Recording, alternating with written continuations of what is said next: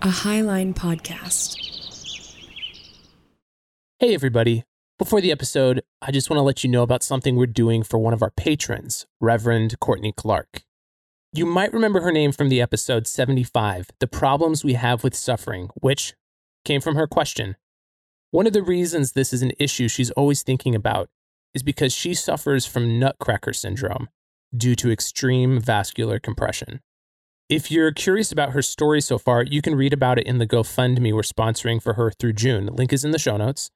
We're hoping to get her just an extra $1,000 as she potentially takes off the next 6 months to recover from surgeries and hopefully get a couple date nights in too. We are giving all of our Patreon donations from May and June to her, which will include any new patrons who sign up during those months. We would be thrilled if you could be a part of this with us, whether you sign up through Patreon, give directly to the GoFundMe, or just share about this rare illness. Again, link is in the show notes. Here's the episode.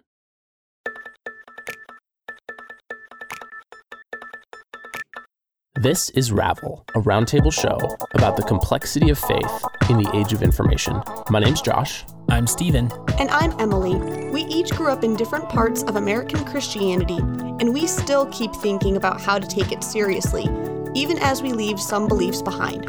We think theology should be an exploratory dialogue, so our hope is that this podcast will encourage growth, both for individuals and communities. We don't have all the answers, but we're here to sort out as much as we can over a drink or two. Join us as we ravel out our faith in a complex world, pulling on one thread at a time, seeking meaning at the end of it all. Thanks for listening. Welcome, my friends. Good to hear from you again. Hello, hello, hello. What are you guys drinking? Are you guys drinking any tasty drinks this week? I am. I have from What are you drinking, Steven? Hopworks Urban Brewery. It's the Stoner Fruit Apricot Sour. Ooh. And I have a full pint of it, and man, is it hitting the spot. It's just sweet enough, but like that stone fruit, like the apricotness to it. Uh-huh. It's very complex. It's very fun. I like it a lot. I love how we describe beverages. Oh, yeah? It's very entertaining. Yeah. Like, we just have such good words to describe beverages, like robust. Well, some of us were professionally trained in beverage, so. Okay. Some of us were not. So, you know. You were trained in the Lord's beverage. Yeah, you have the MDiv, and we'll talk about drinks. I'm going to throw out some fancy adjectives to describe my beverage.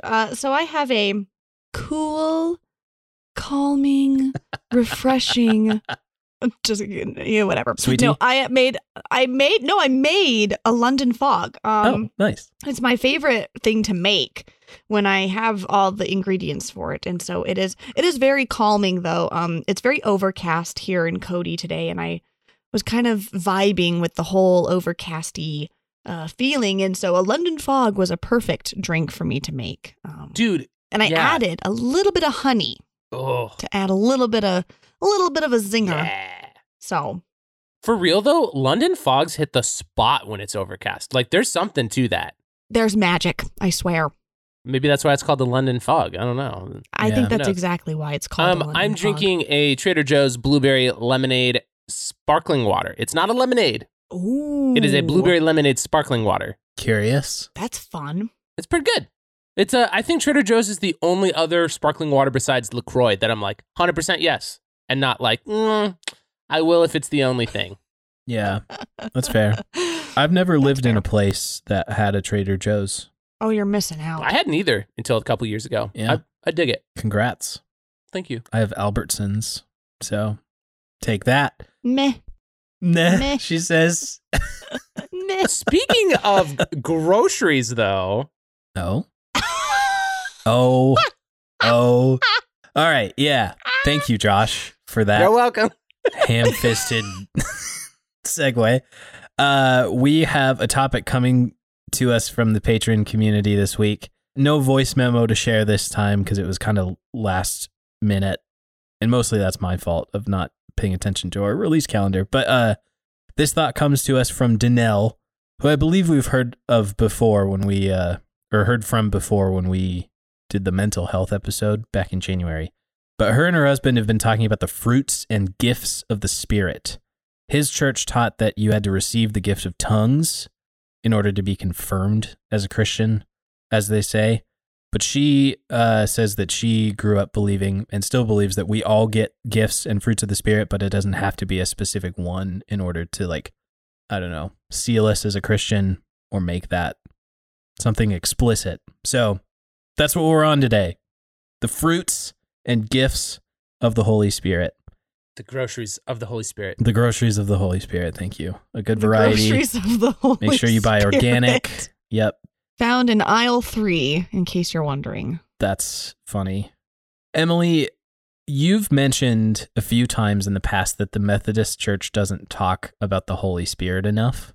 So how... And they still don't. Well, so how do you think of, like, the gifts of the Spirit and, like, fruits of the Spirit? Because, like, Josh has some background in some charismatic circles, so there's some experience there that we'll be able to draw on. But I'm curious to know how you've come to think of it, given that your denomination doesn't build an enormous foundation on the Spirit. Well, I think, first off, I would like to add that although we don't talk about the Holy Spirit enough, in my opinion, I do think one of the things in regards to the Holy Spirit that we do love to talk about is the fruits of the Spirit.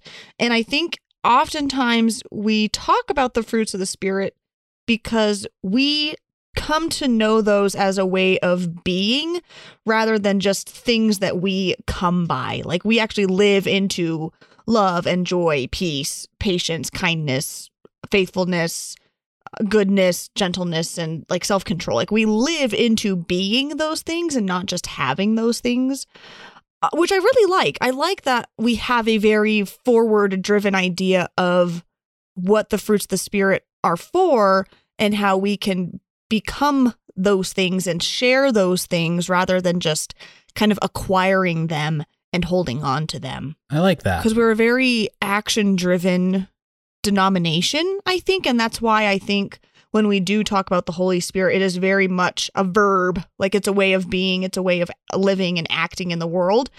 And I think that is what drives the Methodist Church into all the areas of mission that it's involved with, whether it's UMCOR, whether it's, you know, General Board of Church and Society, or General Board for Women, or whatever the case may be. Like, we find ourselves in these positions where we're called to being and to action. And so we have the fruits of the Spirit to guide us and to fuel us to do the works that we're called to be and to do. So I don't really know if that answers entirely your question, but that's my answer. I like that. I really appreciate the framing of, like, we are doing the work, not in a salvific way, mind you. It's not like we're working for our salvation, as I used to love to point out, but we're working toward living out the fruits of the Spirit and not just, like, collecting them as, like, our Pokemon badges, right? At the latest gym. Yeah, exactly. Like, we're not all Girl Scouts. Like, we don't need an honor badge to show that we have, you know what I mean? We do more with it, because if we gather all these things, if we have love and joy and peace and patience, but we don't do anything with them, then we're essentially letting those fruits die and they're lifeless, and then there's no purpose to have it. So you might as well do something with them. So love people. Be joyful, show peace, have patience, you know? Yeah, so we do have the distinction of, like, the 9 fruits of the Spirit that Paul lays out in Galatians 6, and that's what you're drawing on. I feel like most Christians, when they say gifts of the Spirit, they have other things in mind, whether that be... Yeah, I was just going to say, I think we should draw that distinction. Like, those are usually separate lists. Yeah, totally. Like, speaking in tongues, or even, like, pastoral skills, or administration. That was the favorite one to, like, dunk on. When I was young, was like, oh, all these cool ones like prophecy and speaking in tongues, and you have the gift of administration. That's funny. Or we mentioned a couple episodes ago, I think it was on the Theophobia about the fear of God episode, where, like, there's this other list of spiritual gifts in Isaiah that does include fear of God. Right. I think that this fear of the Lord. I think that the rhetoric around fruit of the Spirit and gifts of the Spirit is really interesting. Like, in my experience, a church tends to only focus on one of them.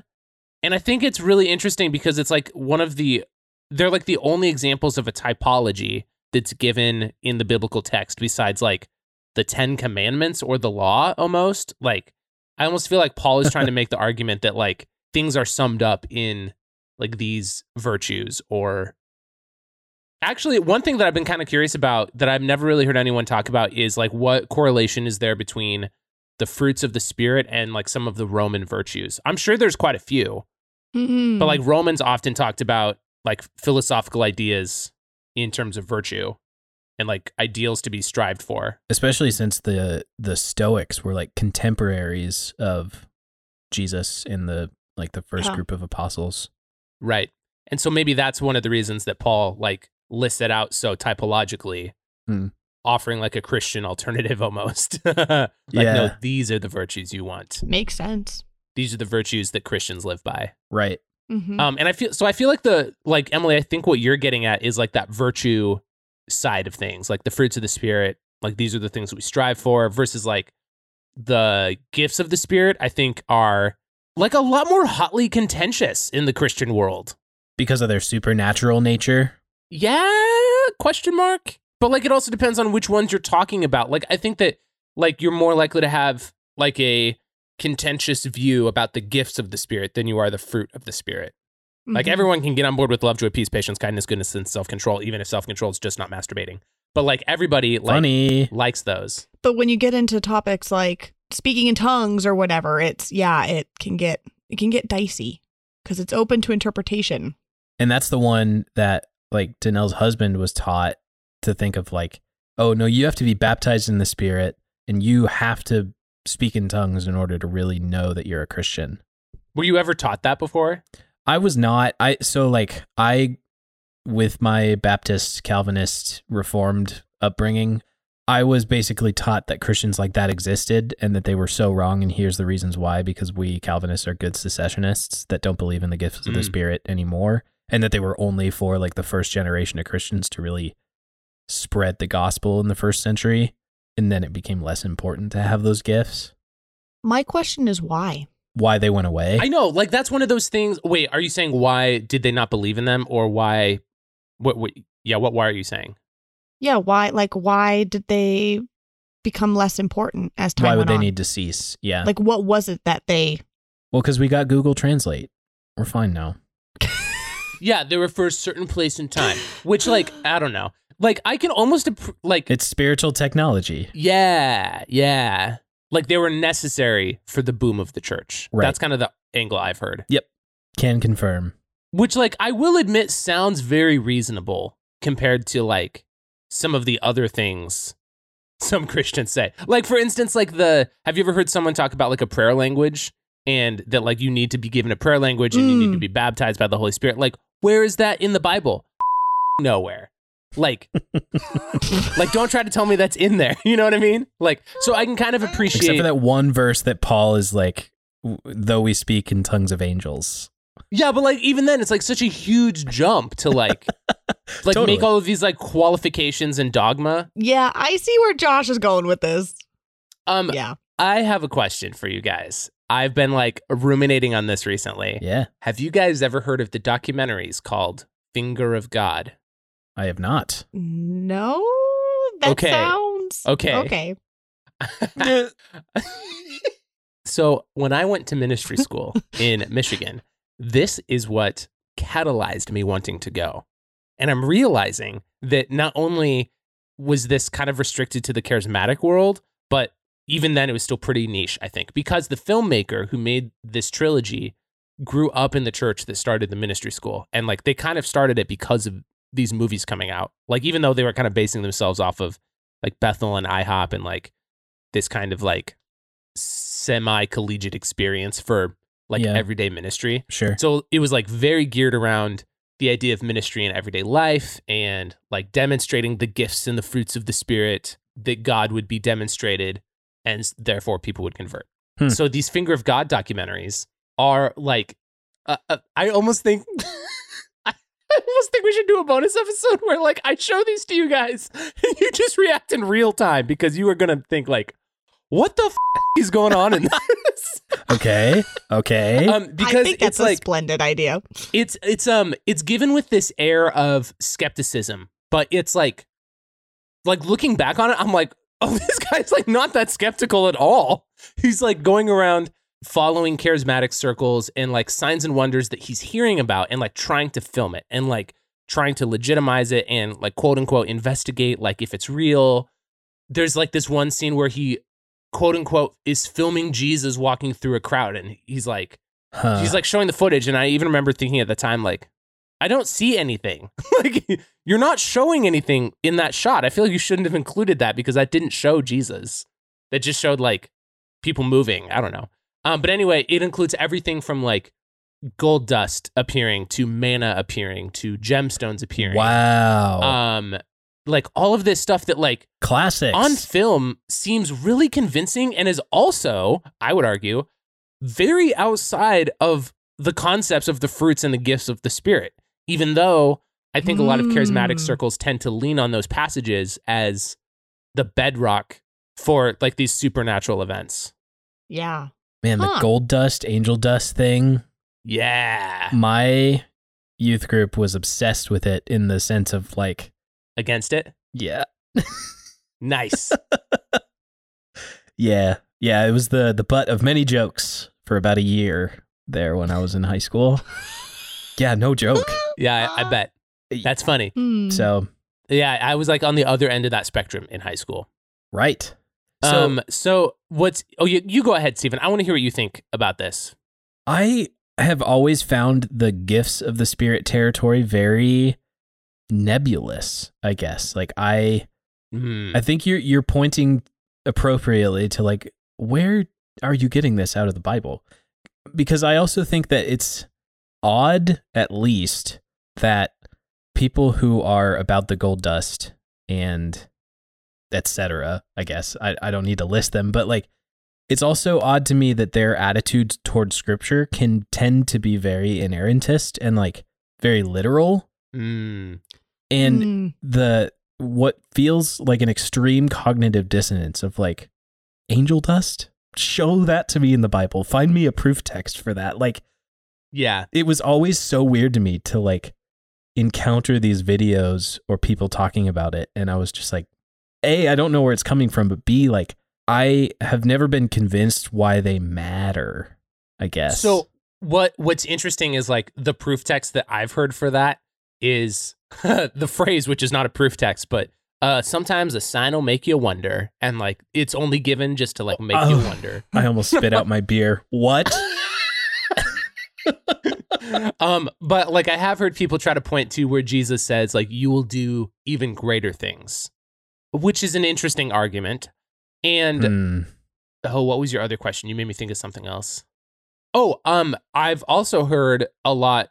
See, this is like one of those things that like I feel like actually cemented in me really well is like testing the fruit of something. Like, yeah, I think a lot of people in charismatic circles have this. It's an interesting cognitive dissonance, I think, where they will preach that you should test something against the fruits of the Spirit. And like, if it's not of the fruits of the Spirit, then it's not of God. And so like, we need to, or like sometimes there's like instances where we need to eat the meat and spit out the bones. Like not everything is going to be for you. Like if you're given a prophetic word, like some of it's probably going to stick because it's coming from God, but like we are human interpreters. And so like test it out, like pray about it.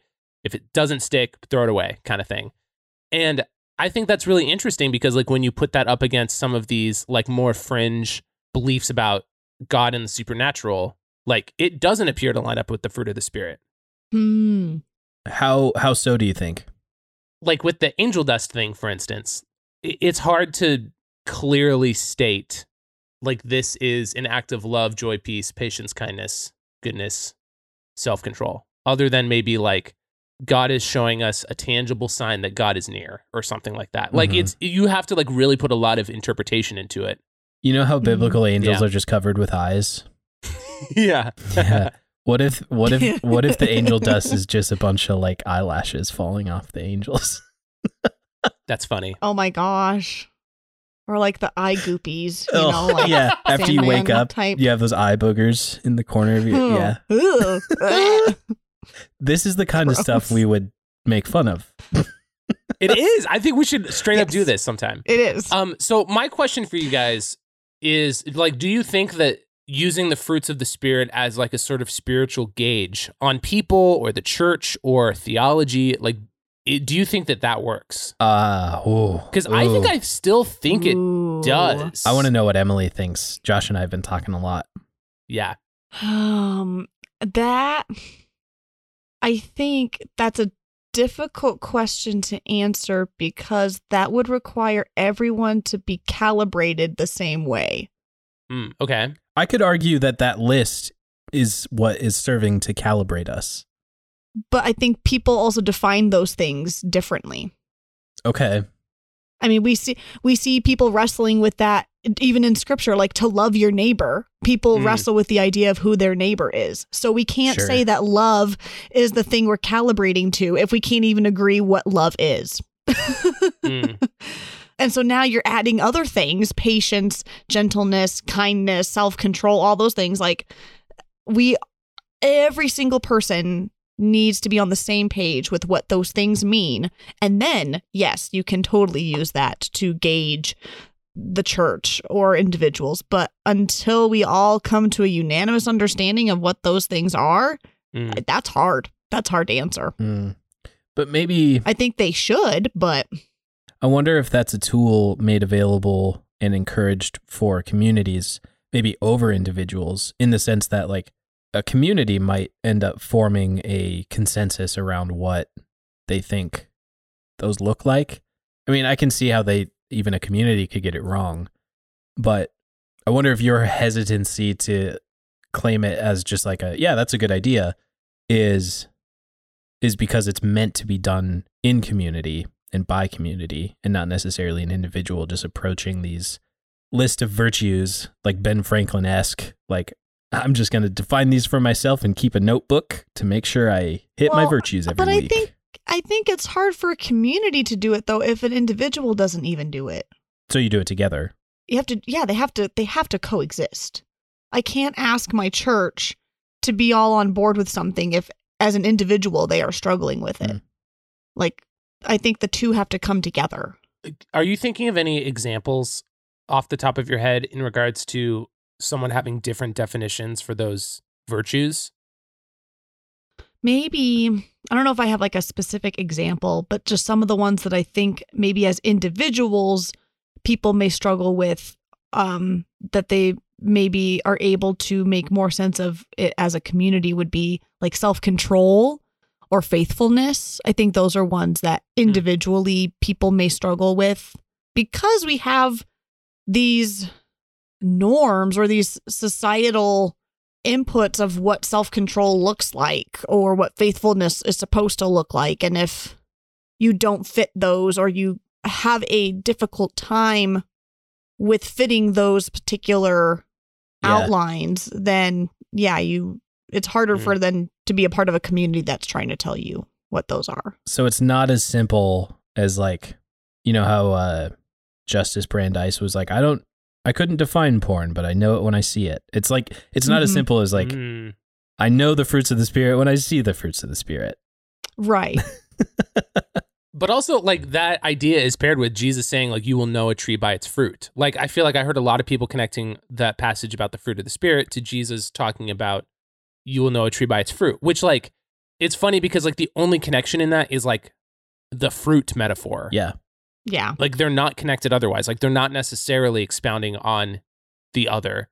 But that's probably what Paul was doing intentionally, I would guess. If you were to expand those, just because you can see it and you know it, you have to actually bite into it to know if it's good. Like, it can appear good on the outside, but if on the inside it's all yucky, right? So, like, we all know what a cherry blossom tree looks like, but we don't know that the inside of the tree maybe is rotten and it's slowly dying from the inside out, you know? So enter Jesus cursing a fig tree for advertising that it has fruits and it doesn't, you know? Right? See? So there's something there. But what I think is interesting is that, like, this concept of the fruit, like, feels very prevalent. Like, even if, like, definitions are difficult or if communities disagree about, like, what's loving, what's not, or... It feels more tangible. Yeah, it feels very tangible. Like, for instance, I feel like in a lot of the protest rhetoric against police structure in the United States in the last year or so, there's been a lot of Oh, bad apples. Yeah, there's been a lot of like bad apples, like no, the barrel's rotten, the tree's rotten, like people like running with this fruit imagery either direction. And I think it's because it's like, it's very tangible. And I think it like really, like in the same way that I think Raveling adds a lot in like its tangibleness. Like I think that it's a very poignant metaphor that like gives a lot more meaning other than like, well, I think you're wrong. And I think it ties a lot because everyone experiences growth, whether you're a gardener, whether you are involved in agriculture, or whether you're involved in whatever the case may be, growing people, even for that matter, like raising children. But like that society, like that world, the ancient world is predominantly going to be a people where they worked in fields. They tended to crops. They tended to things that grew. I mean, goodness, we see, Pentecost. We see all these festivals that are literally around times of harvest and times of reaping and times of sowing and planting. Like it makes sense to use metaphors and languages around the idea of growth and fruit and things of that nature, because that's what they know. Like it makes sense. And we're still experiencing it even today. So the three of us were just featured as guests on Reclaiming the Garden. And even that title is so good. Yeah. So good. There's gardens all the way through. I think on that episode I talked about like there must have been a reason that in the Gospel of John, Mary, who was visiting the tomb, mistook Jesus for the gardener before she recognized him as her rabbi. And that must have been because he was doing something that looked like gardening, like whether he was like on his knees planting something or sifting or pulling weeds or something like that. Like Jesus must have been doing something that made him look like a gardener. And that idea of like, at least in the Gospel of John, is like Jesus hasn't spoken to anyone else yet. Like Jesus is resurrected, and the first thing he does is, I don't know, plant a tree, harvest grapes. Like maybe he's just eating a grape and he's like, oh my gosh, like my body is alive again. What is this? Experiencing it for the first time or again somehow. I don't know. Like, I mean, gardens are an image all the way throughout the Bible, beginning to end. So certainly the fruit metaphor holds something for us, I think, as people who are inclined to Christianity. It is interesting that, because I want to bring it back to the gifts, it's interesting that those aren't described the same way. Like as if they're like bonuses or something like that. So I guess, can we start with the idea of like baptism by the Holy Spirit? And I think this is usually taught in Pentecostal circles of, it's like the, tongues of fire, you're given more of a Pentecostal gift than it is a just like salvation as a general concept or something like that. Emily, does Methodism at all teach something like baptism of the Holy Spirit over and above like the water baptism that's used as a symbol of renewed life? Sort of, not a whole lot. I mean, when we do, it's mainly for like actually in ordination, like for those that are going to be ordained, we're going to be baptized, by the Holy Spirit in the sense of we're now, pursuing our call and we're now pursuing, our role in filling the pulpit, and we have been made new. But now we are going to be utilizing the gifts that we have received to preach and to prophesy and to, be shepherds, as you will. But we really like it more in the sense of baptism in the water and new life and renewal and community. That's a huge aspect as well. Yeah. It's a very communal element. Right. Josh, were you ever baptized in the Holy Spirit? I don't think so. ? I do think I had some, looking back, I think I had some interesting experiences. Sure. But like, even just like hearing Emily like use the language that she used, like feels very, very different from like some of the context that I was in regarding what God wants to give to you / what your experience will be. I don't think I was ever explicitly taught that you needed to be baptized by the Holy Spirit. I think it was almost always, in the circles I was in, I think it was almost always viewed explicitly as like a cherry on top kind of situation. Like a bonus. Yeah, yeah. Like God has this for you, and like in fact wants it for you if you choose to accept it. Sure. Kind of thing. But like I don't think I was ever taught that it's necessary for salvation. I think at least a couple times we were taught against that view. Oh, as like evidence of salvation, like you have a prayer language now or something. Yeah. I was taught that in college because Dixie started going to a church that was a lot more charismatic than the way we grew up. Oh, yeah. And you guys broke up over this. I forgot. Yeah, we broke up because she was saying, she was praying in tongues. And I was like, I don't think that's a thing. Yeah, and we broke up for 2 whole months, during which time I legitimately did my best to try and like learn about what she was talking about. I read a few books. I went to like kind of this like revivalist like worship meeting in Billings at one point. And like truly, I think I was so earnestly desiring to like find common ground with Dixie again. And maybe people would say like my heart wasn't in the right place, so it never happened. But like I really wanted to know what it was like to speak in tongues. And I wanted to be able to come to Dixie and say like, I've prayed about it, I've asked for it, and it happened. Can we get back together? But truly like it just never, I don't know, it didn't work. It never happened. It was such a like a dejecting experience of like, because there's a lot of language in these circles of like asking ye shall receive, like the Father won't withhold things that he wants for you. And it's like, well, he wants me to speak in tongues, and I've been asking for a month, and like I'm earnestly trying to seek out even places that it seems to happen, like I'm going to worship nights hosted by people who believe in this and who are doing it from the stage. And like, I'm trying, but also I'm not supposed to be trying, I don't know. It was all, it was very confusing. I remember leaving that time in my life behind and being like, wow, that was weird.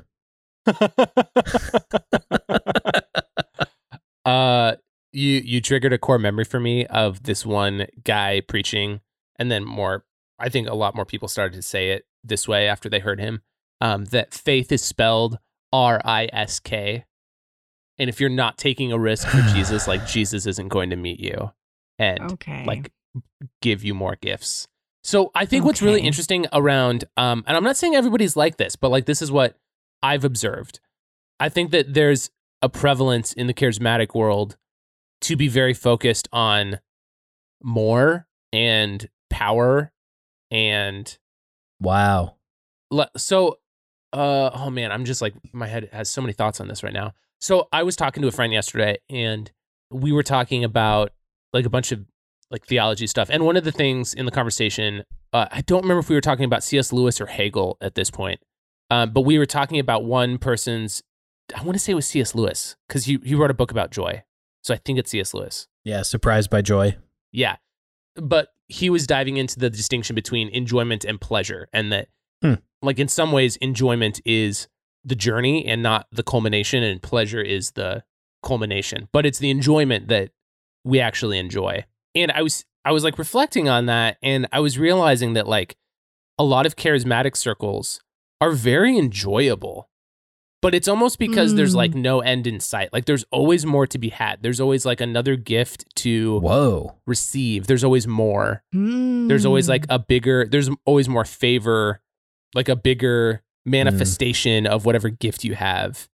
And I think that's really interesting. Like I hadn't really thought about it in that like enjoyment framework before, but I think that feels really true for what I've seen. Can I tell you? I've also seen. Oh yeah, go ahead. Can I tell you how that strikes me right now? Yeah, absolutely. It honestly in a way reminded me of the way like I know Freemasons are kind of like a layered organization of like you reach different levels of wizardry or whatever. I don't know how whatever. That's a cult that I have always been fascinated with, but only enough to know like those seem insane and I want to know more, but I've never learned more. But so that the layered aspect of it, at least that's what it's bringing up to me is like there's always something more to learn. There's always like the next tier to achieve or something like that. And then immediately following that, the thought like comes to me of like, why would God need to withhold that to like a different tier of Christian. You know, like I'm not convinced that we don't already have access to everything we'll ever need right now, you know? Mm-hmm.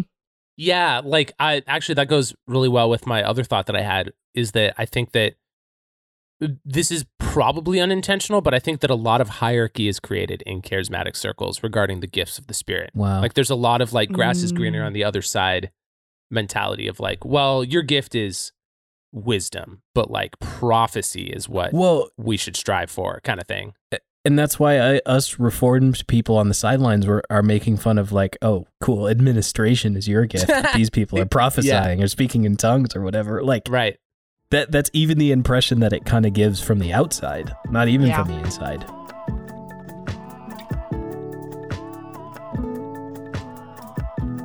We just want to say how honored we are that you listen to Ravel. Seriously, there's a lot of great shows out there, and we're grateful to be in your feed. Thank you for helping us on our journey to normalize people asking questions about theology.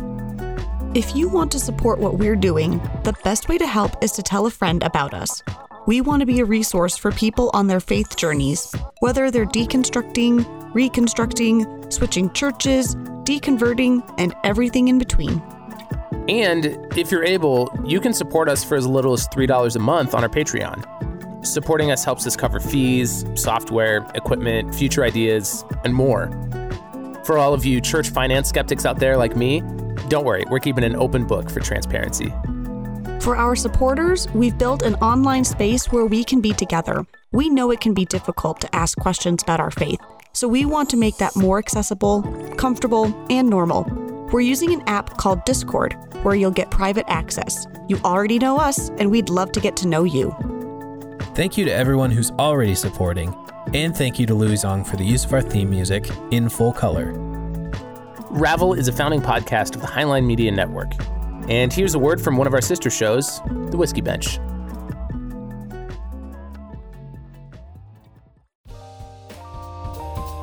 If you are willing to give an inch on someone that you don't like and use that as a justification to use force against them or to exclude them in some way or anything like that, you are leaning into these authoritarian ways of viewing the world. And so the only way to combat that is to truly love your enemy.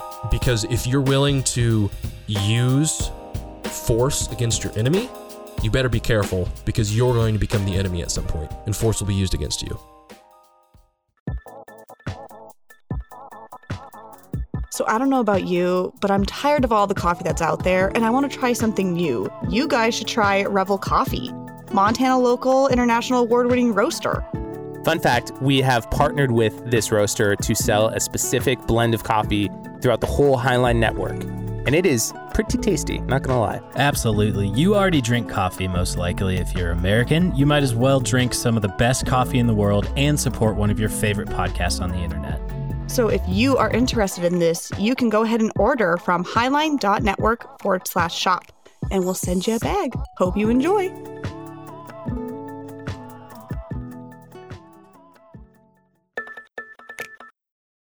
So here's a question. What are your gifts? Ooh. And a hush falls over the room. I don't know. What? You've never like done those assessments to... Oh, like strength finders or whatever? Yeah. I think that's really interesting as a question, because I do think that what Paul is getting at is sort of like a proto strengths test. Yeah. Yeah, basically. Oh, I've heard people try to map the 9 fruits of the Spirit in Galatians to the 9 Enneagram types. Oh, I don't know how I feel about that. Yeah, well, it's just convenient that there's 9, though. So that must mean something. Well, Numerology, man, in Christianity can sometimes go a little wild. sometimes. God loves numbers. No, it's you that loves the numbers. Yeah. You nerd. Your gift must be administration. You know, I really like that question, Emily. Like, for instance, I really relate to gentleness on the fruits of the Spirit. Mm-hmm. But like, that's just me personally. Like, I don't know if I actually amplify that Huh? more than the others. We talked about hospitality the other week, and I feel like some people would include hospitality as a quote unquote gift of the Spirit, even though it's like not usually talked about in that way, but it is in some verses. Sure. Yeah, I don't know. I don't think I'm convinced anymore that I have any single or like finite number of gifts that are given to me by God. Well, so maybe if you had to like rank of the gifts, like which one do you feel, I don't want to say show the most, but like you feel like you find yourself rooted in. I think it's also interesting to try to guess what other people's gifts that they're rooted in. So like Josh, when you were saying for the, the fruits of the Spirit, like gentleness, I would totally agree with you. Like you totally give off that essence, like that virtue of what it means to be a gentle person. And I think it's also because you're a 9. So maybe 9s are, gentle and peacemakers. It just makes sense. So like if we were to think about what Stephen's fruit, gift of the Spirit, which one does he most amplify? I don't know. Versus what he thinks he most amplifies. I don't know. It's administration. I mean, kind of, actually. No, we're not. Yeah. You are really good at it. Yeah. I keep us organized, for sure. Yes, you do. I run Highline with my 2 podcasts. It is basically like the heartbeat of any institution is administration. So. Sure. Like you are the heartbeat of Ravel right now. Wow. This is embarrassing. What? Well, okay, so actually, I think this is a good example of what I think that charismatic circles do really well is that, like, because of this emphasis on fruits of the Spirit and gifts of the Spirit, there's a lot of interpersonal work that's done in terms of like trying to identify each other's gifts. And like, it is honestly, it's a very positive, uplifting environment. And I think that is a huge contributing factor to why it's so enjoyable. Not just because people believe in like supernatural gifts, but because there is a lot of like, for lack of a deeper term, there's a lot of complimenting each other. There is. You are so good at this. Like you may not see it and you may not feel confident in it, but this is you, man. Like there's a ton of that. And like, honestly, it is intoxicating. It feeds into one another.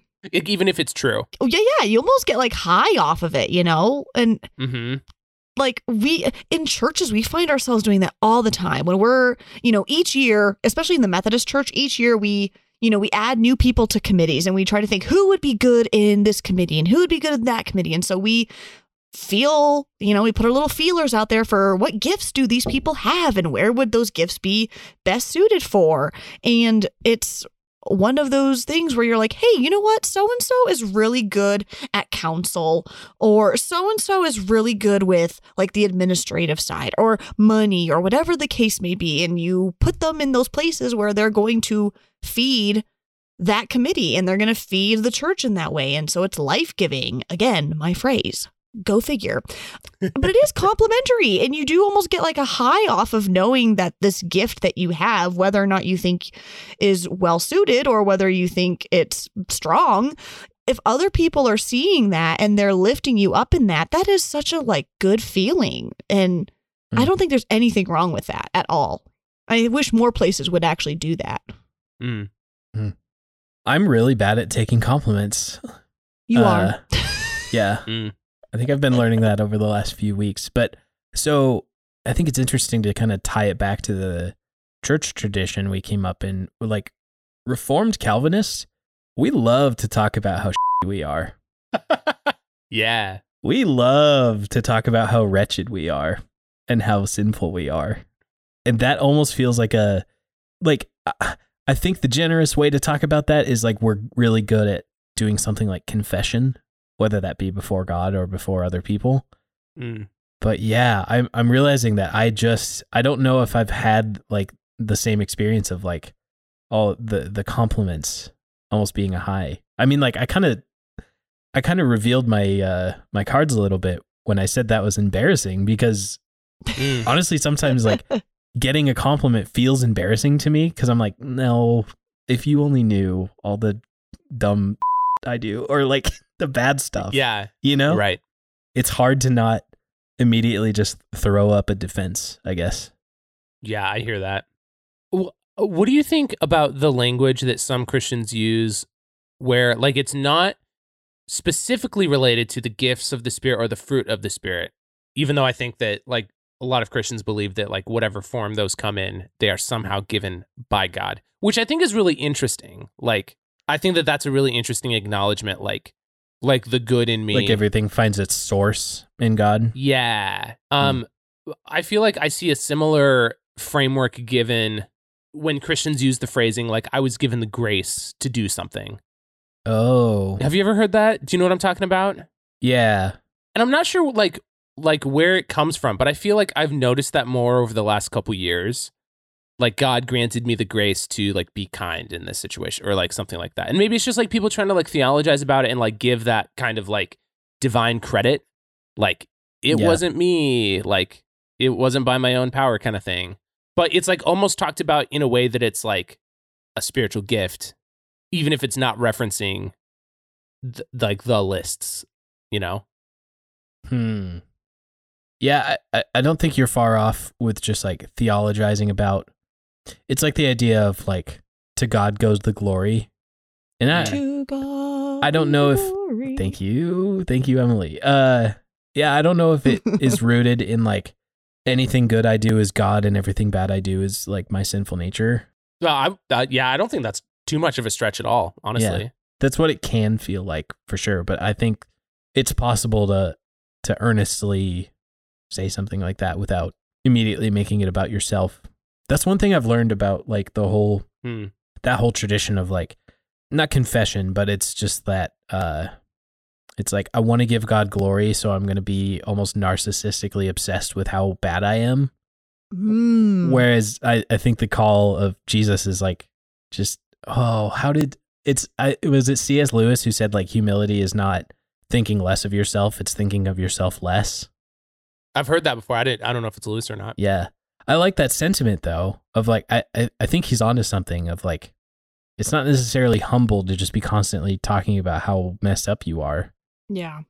Which is an interesting foil to charismatic gifts, like being very like positively focused. Like, I have this gift and it's a good thing and I'm meant to use it. And like, I'm like, it's very self-validating a lot of the time too, I think, when like you believe that you have been given a certain gift that like either a lot of people don't have, or that like, even if they do have it, they don't have it in the way that you have it. Like you like embody that gift uniquely, which like, I don't know, like on a psychological level, I can recognize is really good. Like to your point, Stephen, I think a lot of people are like not great at recognizing themselves. They're taught to lean hardcore into humility, and like whether it's thinking less of themselves or thinking of themselves less, like they're taught that it's like selfish either way.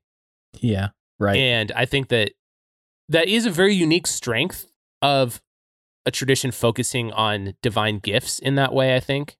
But I can also see like why it's so criticized by some people, that it's like too self-focused or whatever, or like trying to make it all about you, or that it's like not in the text or something like that. I don't know. Totally.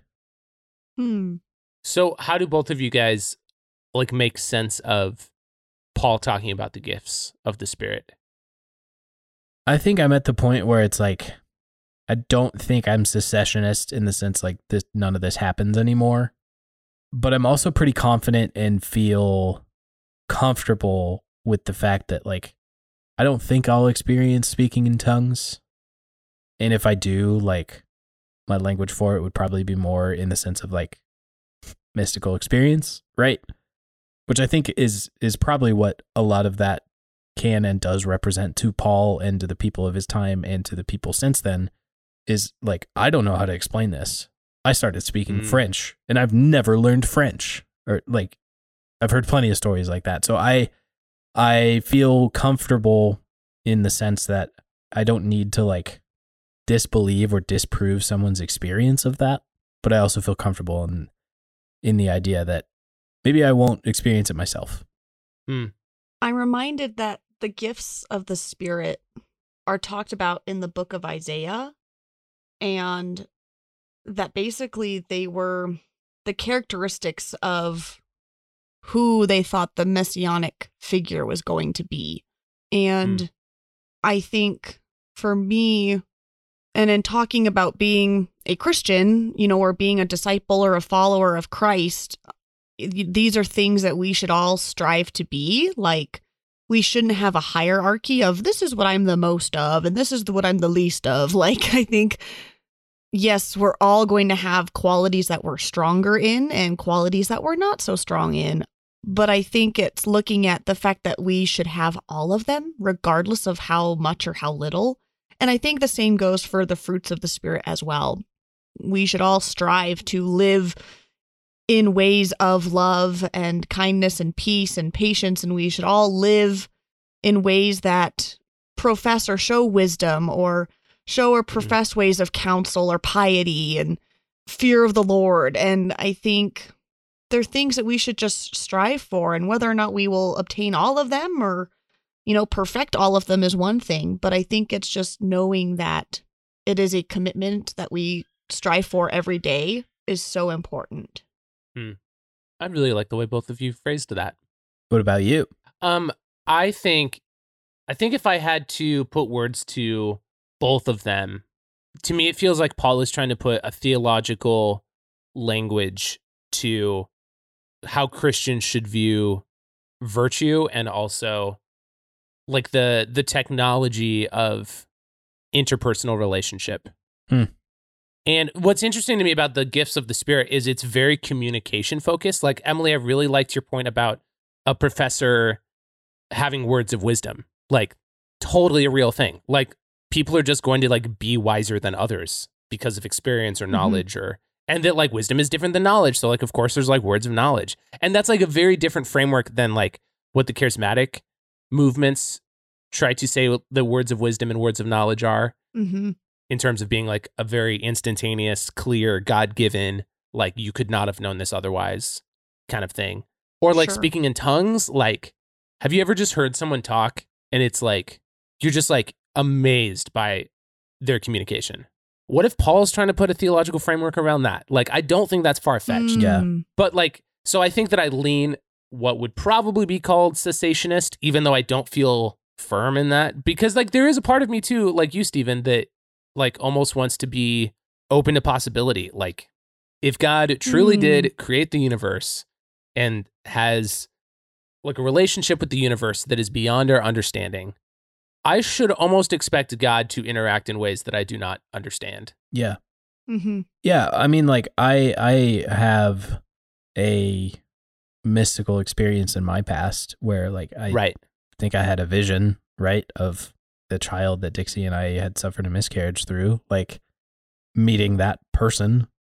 I've had an experience of that.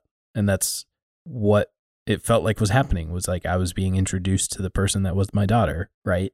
And there's no other way to describe that. And I even say that to you guys, and, I could describe that to other people and they would be like, you might've just been making things up in the midst of grief. And honestly, I'm open to that possibility too. Right. Yeah. And like, see, what matters less to me now is proving whether or not did Stephen have this mystical experience and like, was it a reality somehow? Yeah. Because like, it's so clear to me that like, well, it's a reality in the sense that like you experienced something. Right. And it's become meaningful to you.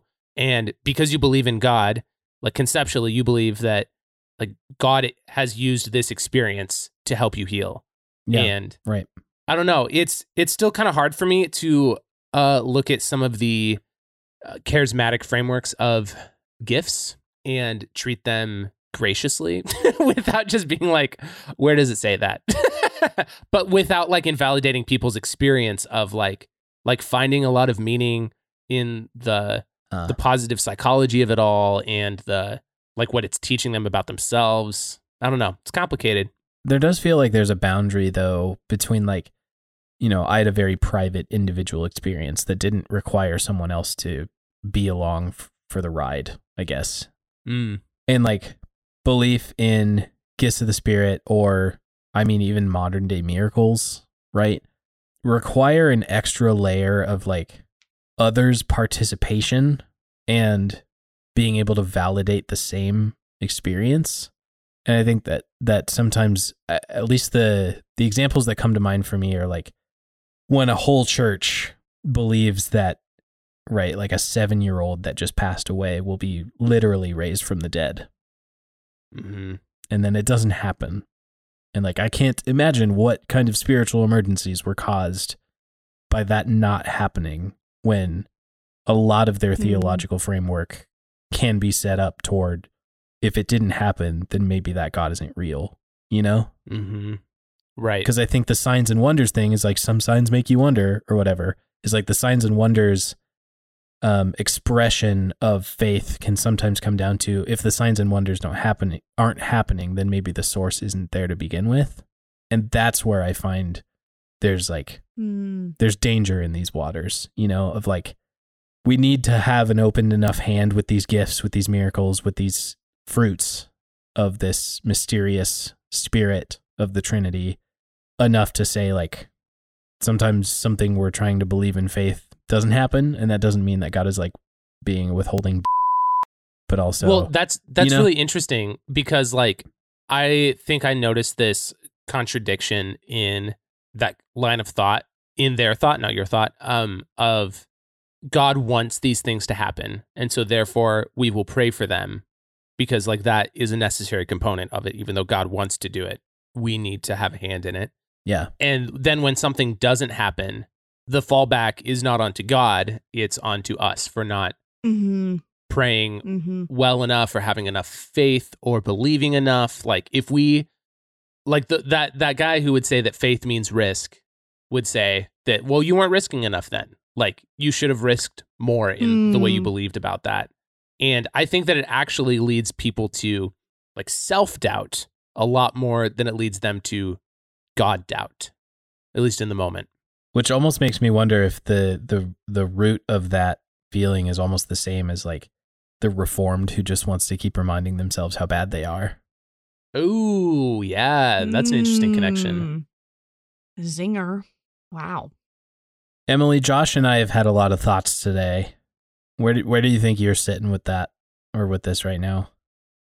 You know, I really don't know. I feel like this is a topic that people want to, I don't want to say tear apart, but I think this is a topic that people are very quick to place on others and use this as a way to guide and to steer in a direction that is more quote unquote Christ-like, but it can also become a vehicle of, honestly, power.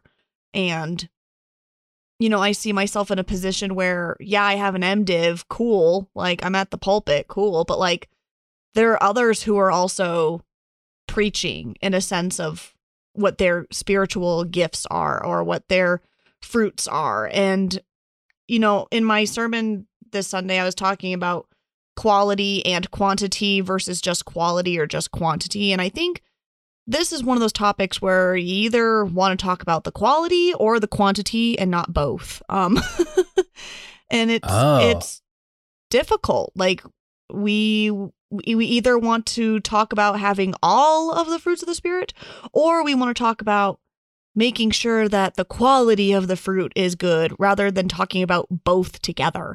And I think that's why earlier when we were talking about community versus individual, I was like, no, it's both. Like both need to exist, like individual understanding as well as communal understanding. And we can't just rely on one or the other. Like if we just focus on the quality of the fruit or the quality of the gift and not the quantity, we're in trouble. Or if we're focusing on just the quantity and ensuring that the number is good, then again, we're hurting ourselves. We're missing the point. Like they need to both be qualitative and quantitative. And that is going to take time and it takes commitment. And that's the other thing I'm thinking about too, is just because you may possess these things, you may have these things and you're very good at these things. You need to be committed to those things every day. And in the ways that you live, you need to be committed to them as well. Almost like you should make them a habit. Yeah, like that, and that is what I love about what I do is showing people, yeah, this is an everyday thing. Like not just on a Sunday morning. When do we get to talk about these things and, whatever. Well, I did like the framing of like enjoyment in the journey and what was the other one? In culmination of like, these are all part of just what it means to be formed into like a Christ-like person, right? Of like discipleship is we're doing this daily. It's not we arrive one day and now I am gentle and now I will work on the next one. Exactly. Emily, I did really like your point earlier. I'm like still thinking about it when you were like, it gets really difficult when different people in different communities define those characteristics differently. Like, I can't stop thinking about just like love. Like, if a community views love in a very different way than someone there, like if the community or the leadership is in agreement that it's loving to kick you out or it's loving to tell you that you're sinning. Like having different theologies of love gets really tricky when it gets down to like the practicality of things. Yeah. What do you do? I also really liked your point about like consistency. How does it happen over time? Because I do think it's really easy to point to mistakes and like zoom in on those. Because like obviously we're all human and like we're gonna f it up at some point. Like we're not gonna be perfect, but like I think we have a tendency to like zoom in on an instance instead of looking for like the long-term patterns of destruction or like this person says that they're loving, but like over time, are they loving? Like what is what do the people who they say that they are loving say? I think that's what's interesting about the fruit of the Spirit is it's very relationally focused. Like you almost can't act those out without another person. Almost in the same way that the gifts of the Spirit seem relationally focused. I think that's interesting. I think that's kind of the point. Yeah, it's almost like it's part of the point. I think I would argue, I'm kind of just putting this into words for the first time, but I think I would argue that if the recipient and the giver disagree about the nature of the instance or the relationship, then that's a good sign that something's amiss. Ooh. I like that. Ooh. I can get on board with that, yeah. I feel like we've talked about it before, but it also kind of gets back at like intention versus impact. Like even if you intended well, that doesn't mean it had a good impact. And just like that, with one comment in the Discord, Danelle helps us create an entire episode. Oh yeah, what a fruitful episode. Thanks, Danelle. Wow. Oh, yeah. Amazing. Doesn't feel like a coincidence that I'm going grocery shopping after today's recording either. I literally put in a grocery order right before I jumped on. Amazing. Look at us, we're doing it with the fruits and stuff. We're doing it. I don't eat a lot of fruit. I'm just thinking about it. I eat a lot more veggies. Oh, you should eat more fruit. Fruit's great. I eat a lot more veggies. I don't know. It's not vegetables of the spirit, okay? It's fruit of the spirit. That's very funny. Tomato is that weird gray. Take that, Phil Vischer. Yeah. Fruit tails, not veggie tails. I do think fruit stories would be a good name for a podcast about veggie tales. Fruit stories. Could we call it Fruity Tales? That's funny. That feels fun. Wait, Fruit Tales? Fruity Tales. Fruity Tales. Fruity Tales is fine. Yeah. I feel like changing out the word for that. tails would be funnier. Okay. Now I really Point want taken. Fruit Loops. Okay, let's. Wow, that is so let's wrap far. this bad boy up. That is so far away from actual fruit, though. What? Did you know Tropicana is putting out a cereal meant to be put in orange juice and not milk? What? Okay. I'm not making it up. Okay. I heard about it on Seriously, a podcast I listen to that is a meditative experience where they talk about cereal. Oh, that sounds like a fun show. You would like it a lot. It's hosted by one of the McElroy brothers of My Brother, and Me. Okay, I'm skeptical. And a serial journalist. That's funny. It's very good. You would enjoy it a lot. It's called The Empty Bowl. God, they should have just called it Cereal. That's okay. I get it, but it's called The Empty Bowl. And then the co-host, his whole blog is called Seriously. Seriallessly. I can't spell it anyway. I don't know why we're talking about this. Okay. Thank you for a great episode. The cereal, the grains of the spirit. Okay, though. I mean, like Jesus walking through the wheat fields, right? We didn't really spend much time on this, Yeah. but I don't think it's an accident that Paul is attributing fruit language. Like if we're going to talk about threads, like the concept of fruit and growth is like rampant in the Bible. Eve screwed it all up by eating a fruit and giving it to Adam. So listen to me. Blame Eve for it. Okay. All right. Fantastic. Oh my gosh. You guys, we just made episode 86. No, sorry, 87. Nope, 87. Wow. 87. Yeah, if you want to help us out, we are trying to reach a bigger number of reviews by the time we get to episode 100. So thank you for listening.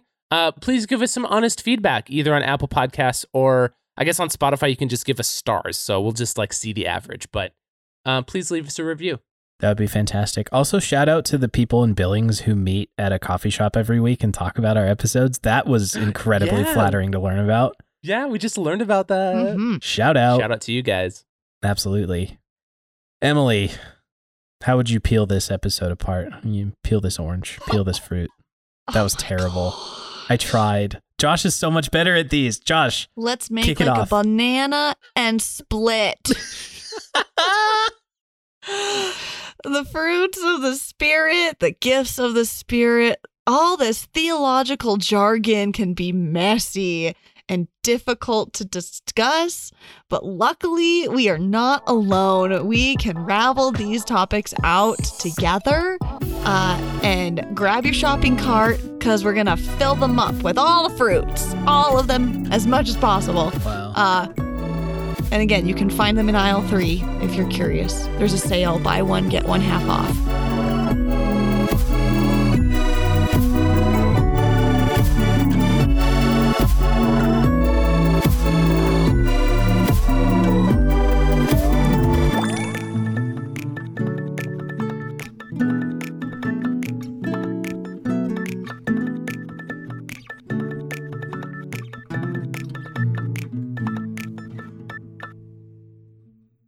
That was the most pastory thing you've said in a long time. That was beautiful. That was really good.